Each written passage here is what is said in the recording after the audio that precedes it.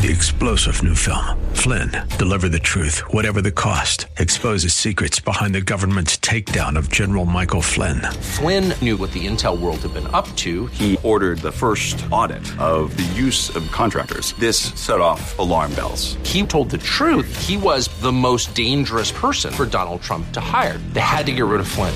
Flynn, deliver the truth, whatever the cost. Available now. Watch it today. Go to salemnow.com. salemnow.com.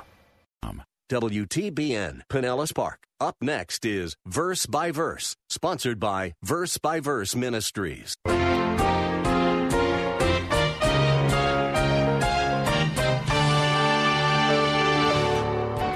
keep in mind where Paul is emotionally. He's at a low point in his life. His relationship with the Corinthians has been estranged. Instead of loving and following his leadership, they were antagonistic. They were distrustful of him. His last visit with them had been painful. Their hearts were closed to him. He had wept tears over them. They had caused him great grief. And the last he knew, they loved the false teachers far more than they loved him. No wonder Paul was such a broken-hearted man. No wonder he was so down. There's nothing that's more devastating than being rejected by people that you thought cared about you. It's like ripping your heart out. You might have been a confident person before, and all of a sudden, you're afraid of what people might say or do. You worry about little things that really didn't bother you before.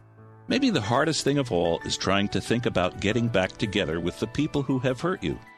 The world says, just try to forget about it.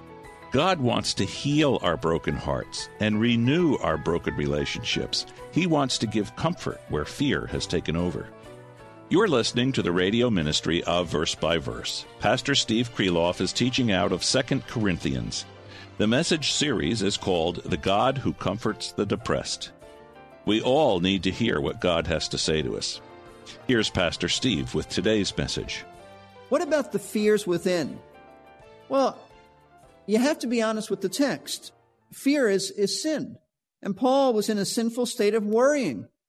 Worry is the first cousin of fear. Paul was in a sinful state of worrying about the concerns he had for the Corinthians. There's no justifying this. Paul was worrying. He was a depressed individual because he was a fretful, anxious, heavy-hearted man.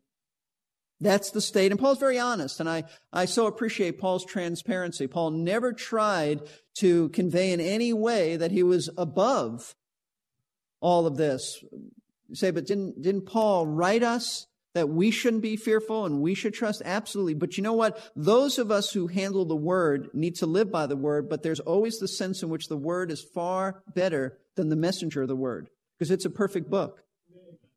And I always tell young preachers that you want to live by the Word, but you have to be realistic too and recognize that you will never be as good as the book.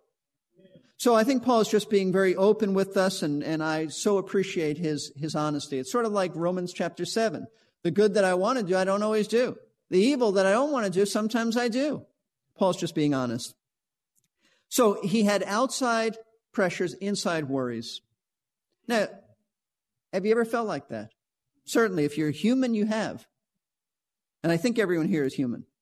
Sometimes we feel overwhelmed by outside pressures and conflicts, and along with our own worries and fears. And sometimes it is very, very difficult, and we struggle with these things. But the good news is that you don't have to live like that in a continual state. You don't have to. You don't have to live like that at all. Why? Because Paul, who was depressed, tells us in verse 6 that God is the one who comforts the depressed. He encourages us. He strengthens us. What a wonderful truth. In fact, in chapter 1, verses 3 and 4, he touched on this when he said, God is the Father of mercies and the God of all comfort, who comforts us so that we will be able to comfort others with the same comfort that we've received of the Lord. It just sort of puts a perspective on our own struggles. You're not struggling and going through difficulties in a random way so that there's no explanation. God has a purpose. He allows us and sometimes sends us troubles so that we will experience His comfort, and we in turn will learn from the Word how the Word ministered to us, and we will minister the Word to others and comfort them. Now that's what he said in chapter 1, but in chapter 7, he begins to define that a little bit more, and he tells us, he affirms this truth, God is the source of comfort and encouragement, but he takes it a step further. Paul tells us actually how God brings us out of depression, and that's what we want to look at beginning today. How is it that God comforts us when we are down? That's what Paul tells us. Paul tells us, using his own life as testimony, this is how God ministered to me. But these are timeless truths of how God is the source of all comfort, and he is the one who will comfort the depressed. This last section of chapter 7 is very practical, it's very personal, it's very helpful, as Paul tells us how God ministered to him. So that's what we want to begin to look at, and we'll start this week, and we will continue until we finish this chapter. And then we will move into an area that Lakeside has had very little teaching on, and that's on the area of giving. Very little teaching on that because I always feel awkward about speaking on that subject, but it's in the text, and I always tell folks I will deal with the text when we come to it. And we are coming to it. For 2 chapters, you're going to hear about giving because that's what God's Word says. But today, we want to discover and begin to discover the principles of how God encourages us and lifts us out of depression. So if you're taking notes, we're going to look, first of all, the first way or the first principle that God uses to encourage us. The first way that God encourages us, which means comforts and strengthens depressed believers, is this. Number 1, he renews broken relationships. That's how he does it. He begins by renewing broken relationships. Notice verses 6 and 7. But God, who comforts the depressed, comforted us by the coming of Titus, and not only by his coming, but also by the comfort with which he was comforted in you, as he reported to us your longing, your mourning, your zeal for me, so that I rejoiced even more. By the way, as we go through this passage, you're going to see that Paul was brought out of depression. When we end this, he's rejoicing. He is rejoicing. Now notice in these 2 verses, 4 times in these 2 verses, Paul mentions the word comfort or encourage. It's the same word. In doing so, he's telling us how God comforted him. That's what this is about. And it all centered around Titus finally arriving in Macedonia and telling Paul what had gone on with his visit with the Corinthians. You must understand, Paul is not comforted simply by Titus arriving. I mean, I think that would have lifted Paul's spirits, but I don't think that's the point here. And I know that because if Titus came back and gave bad news, that wouldn't have comforted Paul at all. Then you'd have 2 depressed spiritual leaders. That's all. Maybe misery loves company, so they could have helped themselves that way. But that's not his point, that Titus came back. I hadn't seen him for a while. It was so good to see him. It comforted me. That's not it. The comfort he tells us is in the good news that Titus brought back with him about how the Corinthians now felt about Paul. Now keep in mind where Paul is emotionally. He's at a low point in his life. His relationship with the Corinthians has been estranged. Instead of loving and following his leadership, they were antagonistic. They were distrustful of him. His last visit with them had been painful.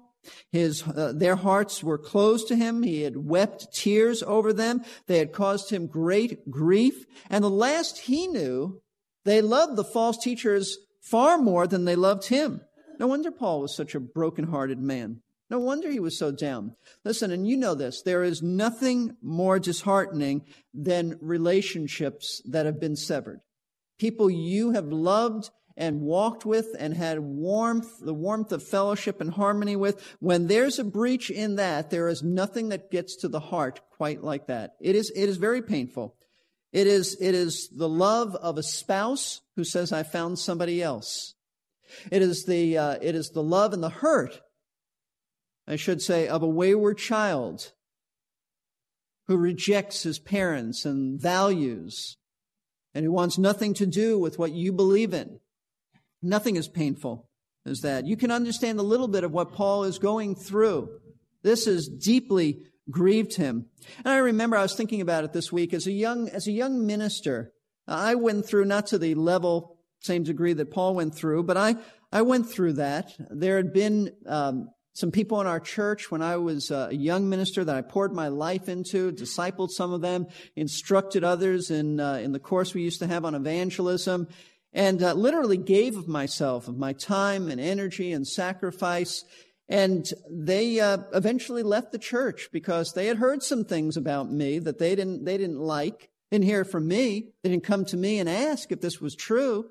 Didn't say, Steve, 1 Corinthians 13 says we believe all things, and all things good, meaning about you, and we don't believe this. But they didn't do that.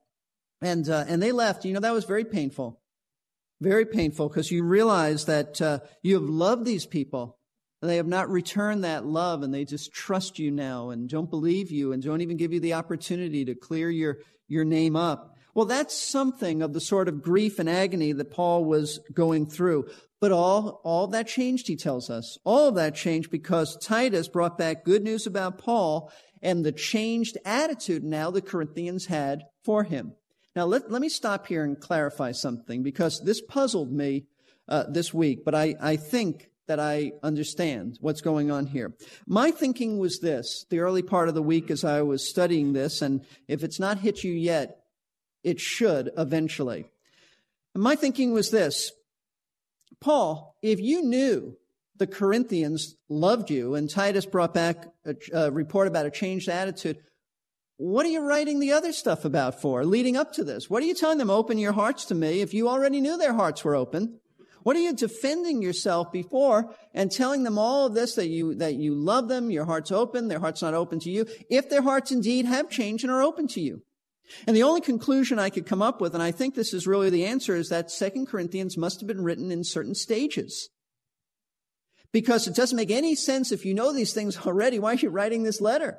All the stuff in it. Now, even after their attitude had changed, there were still false teachers there and still some unresolved issues and still some perhaps who distrusted Paul. But for the most part, Paul understands that, and you'll see this as we look at it today, that they longed for him. They loved him now.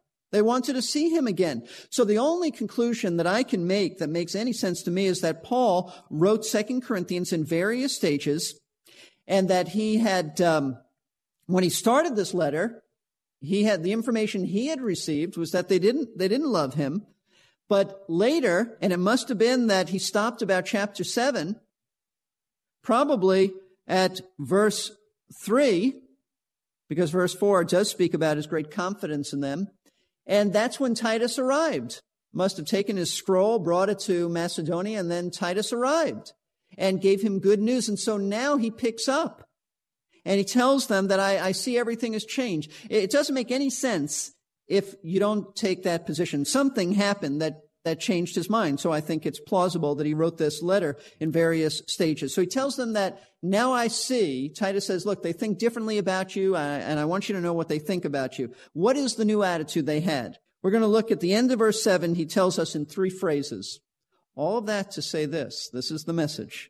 Phrase number 1, this is the new attitude they had. It says, he reported to us your longing. Your longing. What does he mean by that? Paul means that the Corinthians longed to see him. That's what he means. They longed to see him again and have their old fellowship restored with him. They felt very bad about the way they had treated him during his last painful visit and their lack of response to his first letter. And now they want to see him again. They want to sit under his teaching. They want the warmth of fellowship. They want to enjoy Paul and his apostolic ministry to them. That's what he means by that. Now, that's a real change of heart. Absolutely. I mean, how different from, I wept over you. Open your heart to me. You've grieved me. I don't want any more sorrow like that. Now they say, Paul, we long for you to return. We long for you to return. See, as I said, it wouldn't make any sense if Paul knew this before, because he's already explained why he's not visiting them again, because it was too painful. But now, new information. He reported to us your longing. You know, there may be someone in your past who you were once close to, but something happened, the relationship has been broken, and it's left you feeling down. When you think about it, you're not a happy person. And just like Paul, there is nothing, as I said, quite as painful as a relationship gone sour. How can God then bring you out of this troubled state and minister to your broken heart over a broken relationship? You know how? It would be the greatest joy if you heard that those who have walked away from you and broken ties with you want to see you again. I can't think of anything more joyful. If somebody who hurt you and walked away, let's say a spouse who rejected you, said, if you'll take me back, I want to see you. Or a child who calls you up and said, I haven't seen you for years, but Mom and Dad, I want to come home. It's like the prodigal son, whose father rejoiced when he saw him from a distance. He welcomed him. How wonderful that would be. Well, that's what Paul is going through. Imagine the thrill in Paul's heart. A whole church turned against him, but now he hears, no, they've changed. They want to see you. What changed? What changed their heart? What was it? Well, that's revealed in the second phrase that Paul mentions. They longed for him, but they had a new attitude towards their sin, and that's why he said, your mourning. He reported your mourning to me. That's the thought here. Your mourning for me is the thought. Instead of rejecting Paul and his many rebukes for their sins, the Corinthians now mourned over their sin. That's what he's saying. You mourned over your sin and you mourned over your treatment of me. You mourned for me. You realized how deeply hurt I was and you didn't want to hurt me anymore. These folks had genuine remorse and sorrow for their many sins. And you know what? This is what it takes to mend a broken relationship. Things will never get right with other people until they recognize their sin, they take personal responsibility for it, and they repent. That's what's going on here. They're repenting. They're mourning. Now, sorrow in and of itself is not repentance, but it leads to repentance. And in this case, it did. What keeps people from being restored to one another, you know what it is? It's pride. It's pride. I will not humble myself by recognizing that I'm to blame. And so we justify and we blame others. Or I've got this illness and that's why I do this. And I'll come up with a new clinical name for it. And that explains everything. Well, that's not what the Bible teaches. The Corinthians were responsible for their sins, and until they repented and mourned over their treatment of Paul and their sins, they would not get things right. It could be that you've hurt somebody deeply, that you've been the one to sever the fellowship with someone. You need to acknowledge your sin. You need to humble yourself, go back and ask their forgiveness. Mourn over your sin. Jesus said, blessed are those who mourn. That's what he's talking about. Christian life only turns happy and joyful after you first mourn for your sin. And the third phrase he used, he said, your zeal for me. What does that mean? Instead of disregarding those sins Paul had confronted them with in his first letter, the Corinthians now became zealous for Paul and zealous in their commitment to obey him and to carry out his instructions. They had disregarded it, but now they wanted him back. They mourned over the way they treated him, and it's like saying, Paul, would you come back? Tell us more. We'll do whatever you say because we recognize who you are. Now, I believe there was still a contingency there that didn't recognize Paul because he goes on throughout this letter to still defend himself. So the false teachers were still there. The influence was there, and there would have been people who still had problems with Paul. But there had been a tremendous shift now. And it seems like the church at large had come back, and all this was reflective of the Corinthians. You see, here, folks, here's the point. To those who are down because things aren't right between you and someone else, God brings comfort by restoring that relationship. That's how he does it. And the way he does this is to bring us to repentance. No broken relationship was ever restored without repentance. And that's why, Lord willing, next week, we'll go into the whole point about repentance. Let me just give you a little taste of it. That's why verse 8 is where it is. And he talks about repentance. For even though I caused you sorrow by my letter, I do not regret it, though I did regret it, for I see that this letter caused you sorrow, though only for a while. I now rejoice. Not that you were made sorrowful, but watch this, that you were made sorrowful to what? The point of repentance. For you were made sorrowful according to the will of God, so that you might not suffer loss in anything through us. For the sorrow that is according to the will of God produces a repentance without regret, leading to salvation. But the sorrow of the world produces death. So there, just being sorrowful for sin is not the same thing as repentance, but you have to have that to lead up to repentance. So Paul is rejoicing. God is bringing him out of depression, and he'll do that for you. And as we bring this to a close, we want to just bow our heads, our hearts, silent before the Lord. And we want to think about this and how it affects our lives, how it affects your life. What can you do? What can you do if someone's sin has caused a breach in your fellowship? It's severed. It's not like it once was. You know what? All you can do is what Paul did. Tell them about their sin and pray for their repentance. What else can you do? That's it. But God is the source of comfort, and God can work in people's hearts. God can bring about repentance. Don't give up hope. God is not impotent. He is the God who brings about reconciliation. And secondly, what can you do if you've been the one responsible for this broken relationship? Well, then humble yourself. Humble yourself. Don't justify it. Don't blame others and say, well, I acted this way because they acted this way. They'll stand before the Lord and have to give an account, but you'll stand before the Lord and give an account for your life. That's all you're responsible for. Humble yourself. Weep over your sin. Turn from it and ask the person you have offended to forgive you. That's how you restore a relationship. And you know what? All of us have sinned against God, and our sins have separated us from His fellowship. That's the plight of mankind. But there is a way back. There is a way to be reconciled. And that way is through Christ's death. The cross is our means of reconciliation. Jesus Christ died on the cross so that you could be forgiven of your sin. You repent of your sin, you turn to Christ and trust Him for your eternal salvation. And the Bible says that that is how you meet God. That's how you get to know Him. And I would encourage you and urge you to consider that if you've never done that in your life. But I'm going to give the rest of us a few minutes now to think about how to apply this message to our lives. How, if you're down because there's been a broken heart over a broken relationship, how you can best be a peacemaker and mend that. It's either you need to go to them or they should come to you. So I'm going to give you a few moments on that, and then I'll close in prayer. Father, we come to you as not only our Father, not only the Father of mercies, the God of all comfort, but the God who comforts the depressed. Lord, all of us know what it's like to be down, to feel a little overwhelmed by outside pressures and our own inside fears and anxieties. Thank you that your word addresses this. Lord, we don't justify Paul's depression. He should have cast every care upon you. He should have trusted you, but being human, he didn't.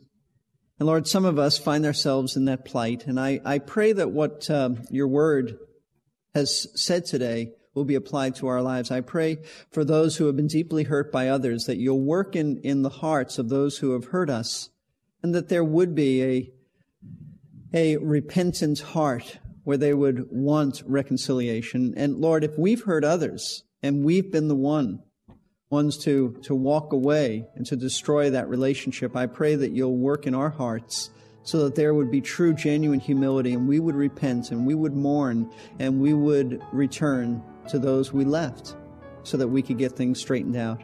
I realize that this can be very humbling, but I pray that you'll help us to do what's right. We talked about Jesus being the King and sitting on the throne, but this is what it's all about.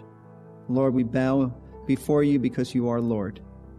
We ask you to draw to yourself those who have never trusted Christ. May they see that their sins have offended you, that their sins have severed relationship with you, that our sins have separated us from you, but that there is a way of reconciliation, the cross of Jesus.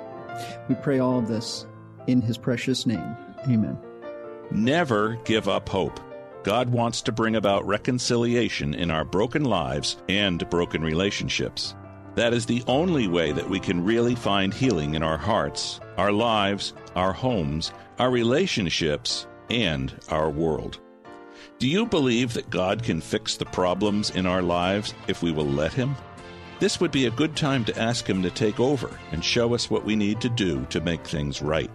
Be sure to listen in again next time as this crucial series of messages continues. Pastor Steve is the pastor of Lakeside Community Chapel in Clearwater, Florida. These radio editions of his Sunday messages are produced by Verse Ministries. We're a faith ministry supported by the generous gifts of friends like you. We're available to give you help and counsel. You can call us at 727-239-0306 or contact us through our website, versebyverseradio, all one word, .org. You can listen or download this message and many others on the website. You can also sign up there for our Verse by Verse newsletter. There are several ways you can donate to this ministry and help us stay on the air. It is even possible now to give online. Thanks for taking the time to listen with us. For the Verse by Verse team, this is Jerry Pruden, inviting you to listen in again here on Verse by Verse. You've been listening to Verse by Verse, sponsored by Verse Ministries. This program was pre-recorded. To learn more, including how to donate to this ministry, visit versebyverseradio.org. That's Verse W262CP. 3-star General Michael J. Flynn, head of the Pentagon Intelligence Agency, knew all the government's dirty secrets. He was one of the most respected generals in the military. Flynn knew what the intel world had been up to. He understood its funding. He ordered the first audit of the use of contractors. This set off alarm bells. The explosive new documentary, Flynn, Deliver the Truth, Whatever the Cost, uncovers the facts behind this scandal. Flynn told the truth. He was the most dangerous person for Donald Trump to hire. I find out the worst enemy that I'm going to face in my life is right here in America. They took my assessment and they wanted me to change it. And I was like, I'm not changing it. They had to get rid of Flynn. With in-depth interviews, archival footage, and never-before-seen personal records of the man behind the headlines. I just felt like I was drowning. Flynn, Deliver the Truth, Whatever the Cost. Available now. Watch it today. Go to salemnow.com. salemnow.com.